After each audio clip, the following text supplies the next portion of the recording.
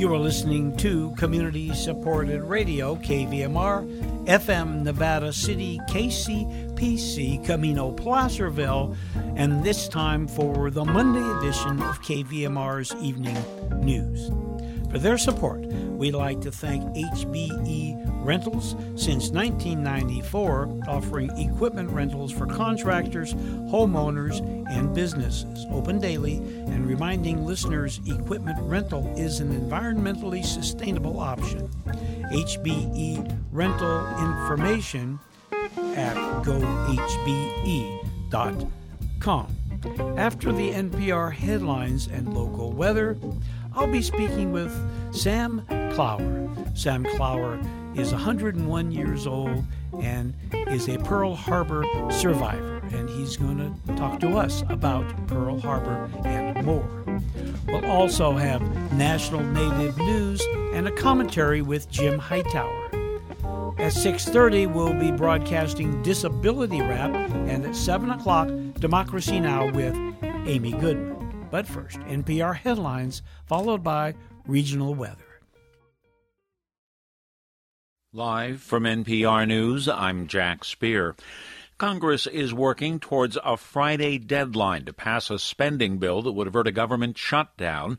As NPR's Windsor Johnston explains, the leaders of the House and Senate have been discussing the possibility of attaching the next round of coronavirus relief funding to that measure. Senate Majority Leader Mitch McConnell continues to push what he calls a more targeted relief package to address the most pressing issues amid the worsening pandemic. Small business aid, re-upping unemployment aid, and setting up vaccine distribution would pass the Senate in a landslide. A targeted compromise on the most urgent items would pass by a massive bipartisan margin. McConnell and House Speaker Nancy Pelosi are still discussing a roughly $900 billion bipartisan bill. It includes additional federal aid for small businesses and extra weekly unemployment benefits. It does not include another round of direct payments for eligible Americans. Windsor Johnston, NPR News, Washington. Health officials in California say they're rolling out a new smartphone tool that will help alert people if they spend time near a person who's tested positive for the coronavirus. Governor Gavin Newsom announcing the plan today as cases there have been soaring in recent days. 30,000 cases reported there Sunday alone. Dr. Mark Alley is California's Health and Human Services Secretary. We know that these various restrictions are a hardship for people. It's not what we expected at this time of year. Officials say people in California can opt to begin using the tracing tool later this week. There are lockdowns taking effect in parts of the state with the threat of more to come if conditions there worsen. States are looking for any way to help hospitals maintain staffing amid the nationwide surge in coronavirus cases. Blake Farmer of member station WPLN in Nashville reports several states are working directly with nursing staffing companies. Early in the pandemic, nurses and doctors could travel to pitch in wherever needed, but Dr. Wendy Long of the Tennessee Hospital Association says that's no longer a simple solution. Now you have so many states who are experiencing this at the same time. Those staffing agencies are having difficulty. Some are offering nurses as much as $8,000 a week. Several states, including Texas, Tennessee, and Missouri, are hiring healthcare workers to place where they're needed most. Tennessee also waived some rules so paramedics and medical assistants could work under the supervision of a nurse, and the National Guard has been authorized to work inside Tennessee hospitals. For NPR News, I'm Blake Farmer in Nashville. In a sign the coronavirus continues to wreak havoc, next year's World Economic Forum in Davos, Switzerland will not be held in Switzerland. In fact, it will be held in Singapore. On Wall Street, stocks mixed today. The Dow down 148 points to 30,069. The Nasdaq was up 55 points. This is NPR. The family of famed children's book author Roald Dahl has apologized for anti-Semitic comments he made during his lifetime. Dahl, who died in 1990, wrote such beloved books as The Witches, James and the Giant Peach, and Matilda. But as NPR's Andrew Limbong reports, he was also known for making anti-Semitic remarks to the press. The statement, which was quietly posted in a hard-to-find corner of the Roald Dahl Story Company's website, said the Dahl family deeply apologized for the lasting hurt of the British author's statements. Quote, "Those prejudiced remarks are incomprehensible to us and stand in marked contrast to the man we knew and to the values at the heart of Roald Dahl's stories." In interviews with the British press, Dahl referred to what he called the Jewish-controlled media and traits in the, quote, Jewish character, even going so far as to tell The Independent in 1990, quote, "I've become anti-Israel and I've become anti-Semitic." In a statement posted Sunday, a spokesperson for the campaign against anti-Semitism said the apology should have come much sooner, but the fact that it was made at all is an encouraging sign. Andrew Limbong, NPR News. The Virginia Military Institute has removed a prominent statue of Confederate General Thomas Stonewall Jackson. Just before 10 a.m. this morning, a crane plucked the statue off its base and slowly hoisted it to the ground at the Public Military College in Lexington, Virginia. Founded in 1839, VMI is the oldest state-supported military college in the U.S. Jackson was a professor there before joining the Confederate Army to fight in the Civil War. Crude oil futures prices after some recent gains lost ground. Oil down 50 cents a barrel to end the session at $45.76 a barrel on the New York Mercantile Exchange. I'm Jack Speer, NPR News. And taking a look at the weather. First, here in the Grass Valley, Nevada City area, looks like a low of 53 tonight, high of 67 tomorrow, sunny tomorrow, and mostly sunny Wednesday through Friday with, this is good news, likely rain Saturday through Tuesday of next week. In Sacramento, low of 38, high of 65 tomorrow, mostly sunny all week with highs in the mid-60s through Saturday. And in Truckee, low of 14, high of 52, sunny tomorrow, partly cloudy through Saturday with rain and possibly a little snow on Sunday and Monday. Highs are in the upper 40s.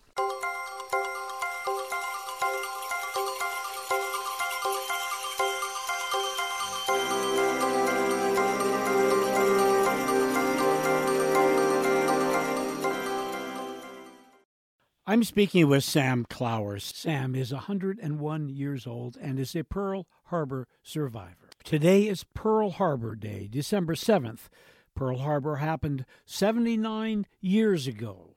Another little detail here is Sam Clower is also my uncle, known in the family as Uncle Earl. So if I call you Uncle Earl from time to time in the interview, Sam, it's just because that's what I'm used to. Welcome to KVMR Radio. Yeah. So this would be the 79th? 79th. Earl, you were in the Army, were you at the time? Yes. And tell us about how you actually got to Pearl Harbor and how you were assigned there. Well, I volunteered to go in the service in 1939, and I went to Hawaii in 39, and so therefore I was assigned to 19th Infantry, 24th Division, Headquarters Company, as a young GI, and of course I had a lot to learn.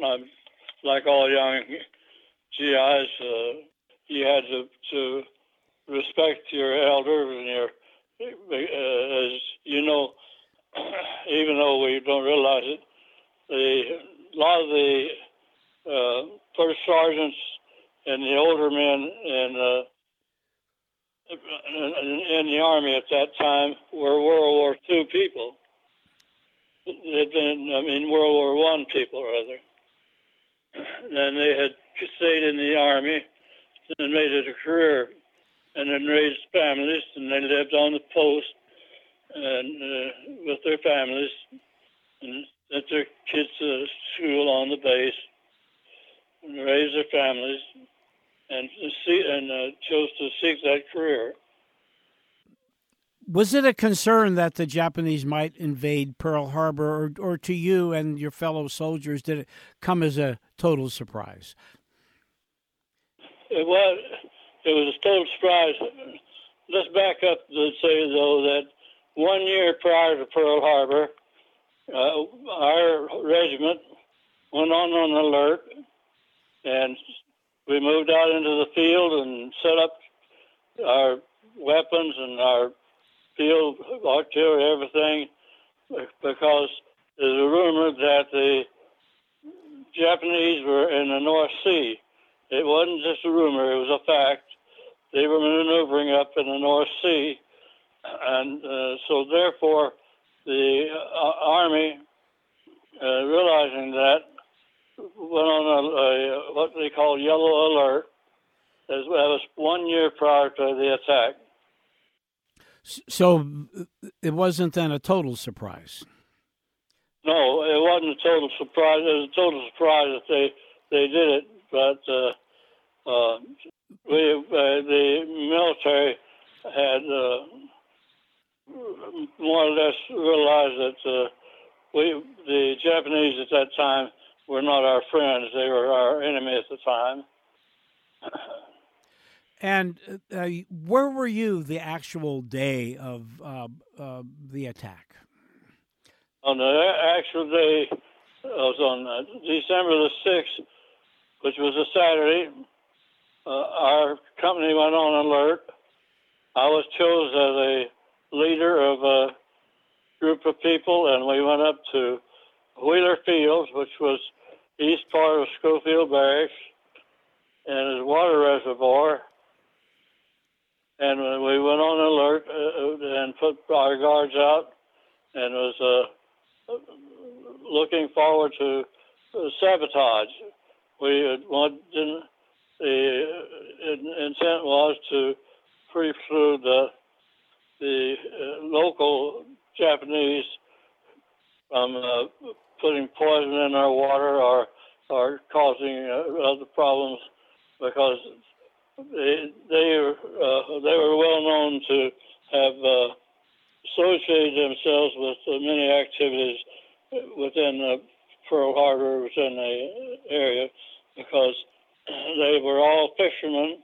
We had little sampans, and they would take GIs out on the sampans, and with the idea of taking them fishing. And their actual intent was that they would try to take information that would help them in the future.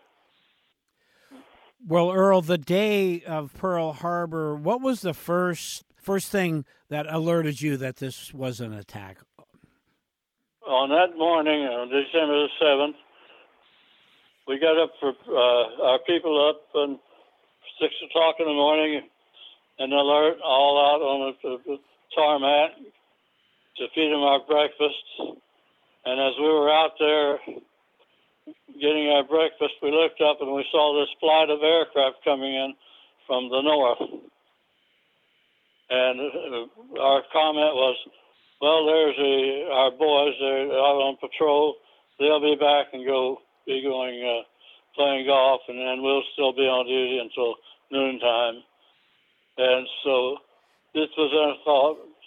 And at 9:55, that turned into an actual attack. Those planes that was coming in from the north bombed Pearl Harbor, made the circle, and bombed Eva and other places, and came back and destroyed Wheeler Field, which I was assigned to, and destroyed the field. So, Earl, you weren't actually there. You were up on the hill, kind of around the corner from Pearl Harbor, so to speak. When did you actually go down into Pearl Harbor itself? About a week after the attack, I was appointed as the first sergeant of the organization, and my company commander asked me to go with him, and we went down to Pearl Harbor and looked at Pearl Harbor and Honolulu to look at the damage that had been created. And there were over 2,000 American casualties, correct? Yes. Friends of yours? Many of them were, yes. Yes.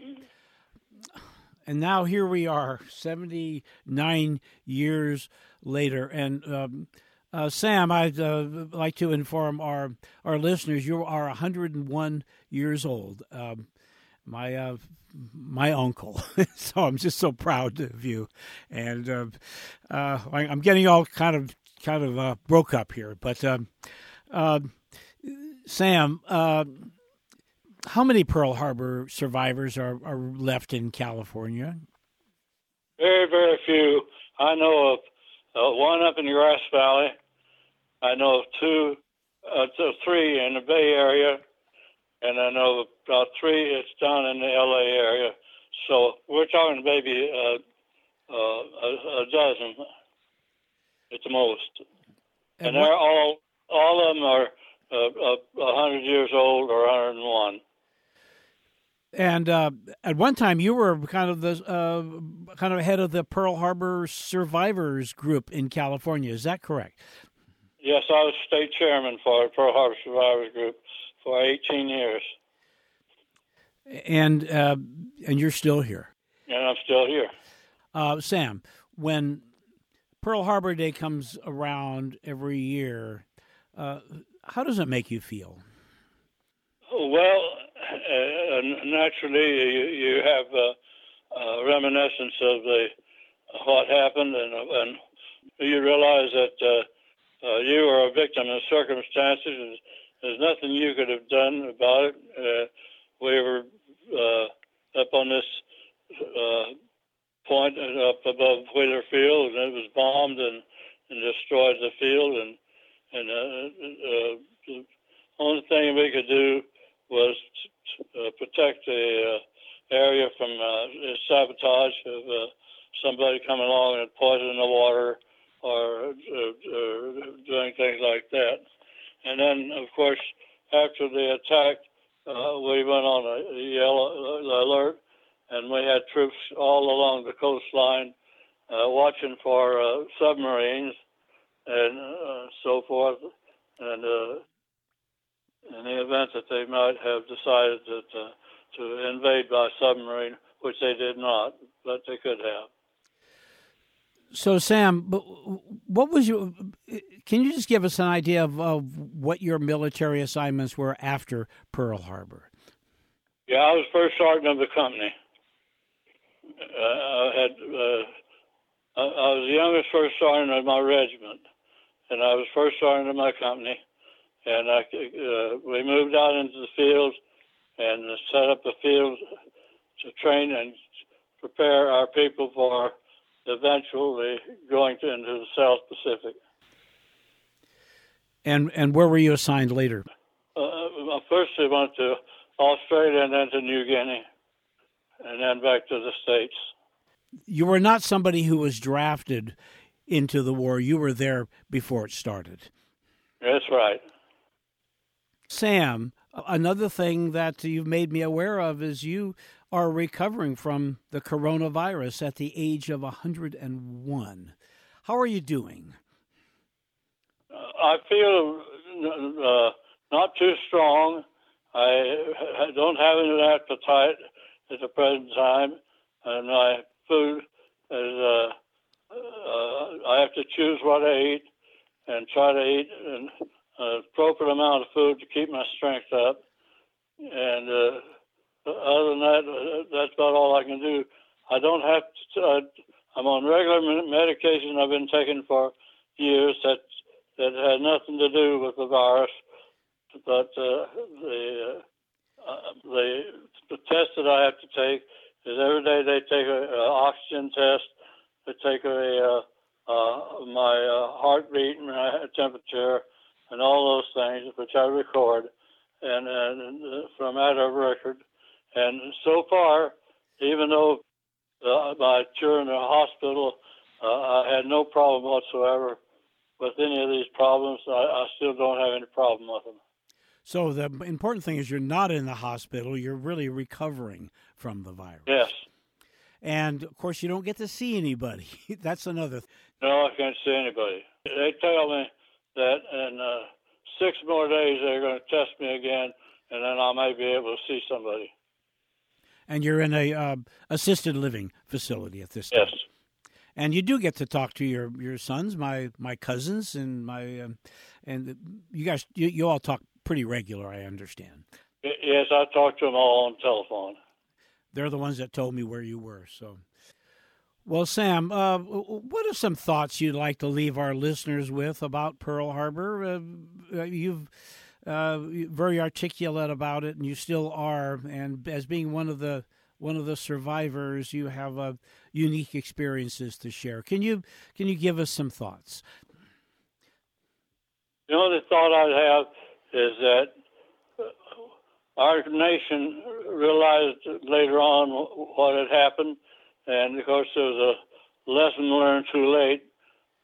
But the fact that we prepared ourselves for the invasion of other areas in the South Pacific, and then of course in Europe, and Pearl Harbor became the motto of. They used to say, "Let's remember Pearl Harbor." Well, Uncle Earl, I hope we have many more discussions. We'll do this every year, okay? Yeah. And thank you so much for speaking with KVMR. Thank you for remembering us. You bet. I've been speaking with my uncle, Sam Clower, who is 101 years old and is a survivor of Pearl Harbor and the COVID virus. I'm Paul Emery for KVMR.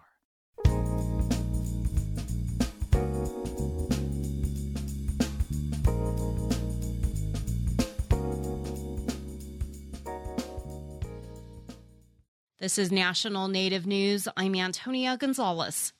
The Confederated Salish and Kootenai tribes in northwest Montana are participating in a national pilot project to improve coordination between agencies investigating missing and murdered Indigenous persons cases. Yellowstone Public Radio's Caitlin Nicholas reports. The U.S. Department of Justice recently developed protocols for federal, tribal, and state law enforcement to work together more efficiently, which the CSKT will adapt into a tribal community response plan that's specific to the Flathead. Craig Couture, the CSKT police chief, says this plan will help when investigations cross jurisdictional lines. It gives us each a piece of this puzzle to put together, where we have input on how we're going to do this. So when we come together, it's going to be seamless for the handoff on who's going to be the lead jurisdiction. If it goes into multiple jurisdictions, who follows up on that? It gives us a better opportunity to solve these cases and to bring some of these people home. CSKT Chairwoman Shelley Fyant says the Tribal Council met with federal, state, and tribal agencies on Tuesday to start adapting the DOJ's protocols to fit the community. Fyant says the CSKT were motivated to participate after one of their own, Jermaine Charlo, went missing in 2018 and has yet to be found. So we're very excited to roll up our sleeves next week and start working on these guides. And these guides are designed to be versatile enough to fit into each individual tribal community. After working with the CSKT in the coming weeks, the DOJ plans to go through the same process with other Montana tribes. I'm Caitlin Nicholas. Wisconsin's Missing and Murdered Indigenous Women's Task Force met virtually for its first meeting Friday to begin work. The task force is seeking to address abduction, homicide, violence, and trafficking of Indigenous women. The group's identifying solutions and gathering data. Tribal representatives, elders, law enforcement, judges, and state leaders are among members of the task force. There will also be opportunities for public participation through work groups. Updated public health emergency orders go into effect Monday on the Navajo Nation as the tribe sees a surge in COVID-19 cases. Stay-at-home orders are extended, 57-hour weekend lockdowns are being re-implemented, and essential businesses will only be open on weekdays from 7 to 7. The updated orders come days after Navajo Area Indian Health Service medical and healthcare providers say the tribe's now in a major healthcare crisis. During a virtual forum last week, health officials pleaded with the public to stay home and take precautions to help reduce the surge in new COVID-19 cases and hospitalizations. Dr. Loretta Christensen, Chief Medical Officer for the Navajo Area IHS, says hospital resources are stretched thin. We assure you that we will provide the best quality care possible, but if we all don't stop COVID, we will run out of beds, we will run out of nurses, and we will run out of supplies.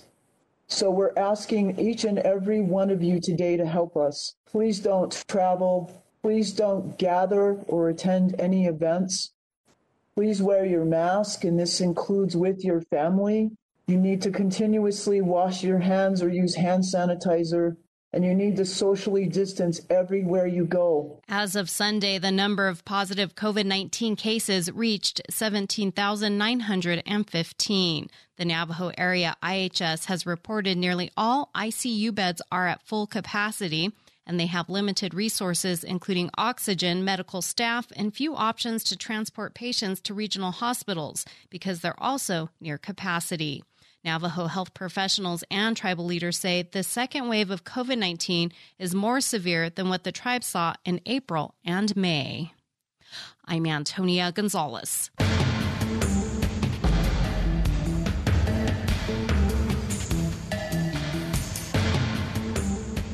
National Native News is produced by Kawanak Broadcast Corporation with funding by the Corporation for Public Broadcasting. Native Voice One, the Native American Radio Network.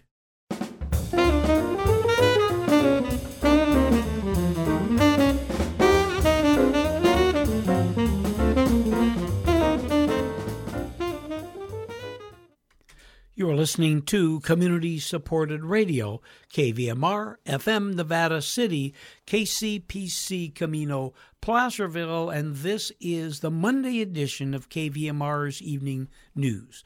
KVMR's news program airs Monday through Friday, 6 to 6:30 p.m. Coming up at 6:30 this evening after the news, we have this week's edition of Disability Wrap, and at 7 o'clock, Democracy Now! With Amy Goodman. Closing out today's newscast, we have Jim Hightower with a commentary. Gosh, our Trasher-in-Chief has really been busy lately, calling Kamala Harris nasty and calling our post offices a joke. But instead of trash talking, shouldn't a president be, running the government?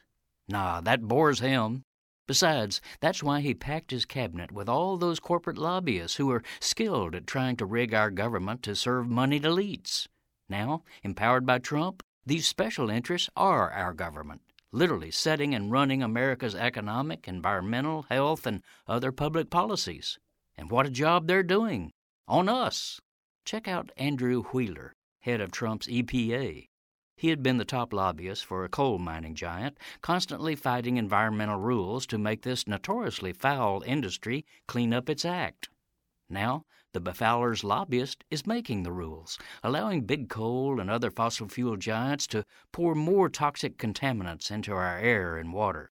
Wheeler wails that his poor multi-billion-dollar former clients must be freed from burdensome requirements to limit the damage they do to the health of America's people and our planet. Burdensome? His latest edict frees oil and gas corporations from having to fix methane leaks in their wells, pipelines, etc. Fixing leaks is burdensome? Hello, if you had a gas leak at your house, would you not want to burden the company to come fix it? Not only is methane a potent greenhouse gas causing climate change, but Wheeler's don't worry about it favor to his industry buddies comes just as scientists have discovered that methane leaks are 2 to 3 times worse than his EPA has been reporting. This means the industry is driving us toward a climate crisis faster than anyone realized. This is Jim Hightower saying, talk about nasty. The Trumpeteers have turned government totally bass-ackwards, protecting polluters instead of people. Hightower's commentaries are brought to you by the Hightower Lowdown, the monthly newsletter with Hightower's take on what Wall Street and Washington are up to. For information, visit hightowerlowdown.org.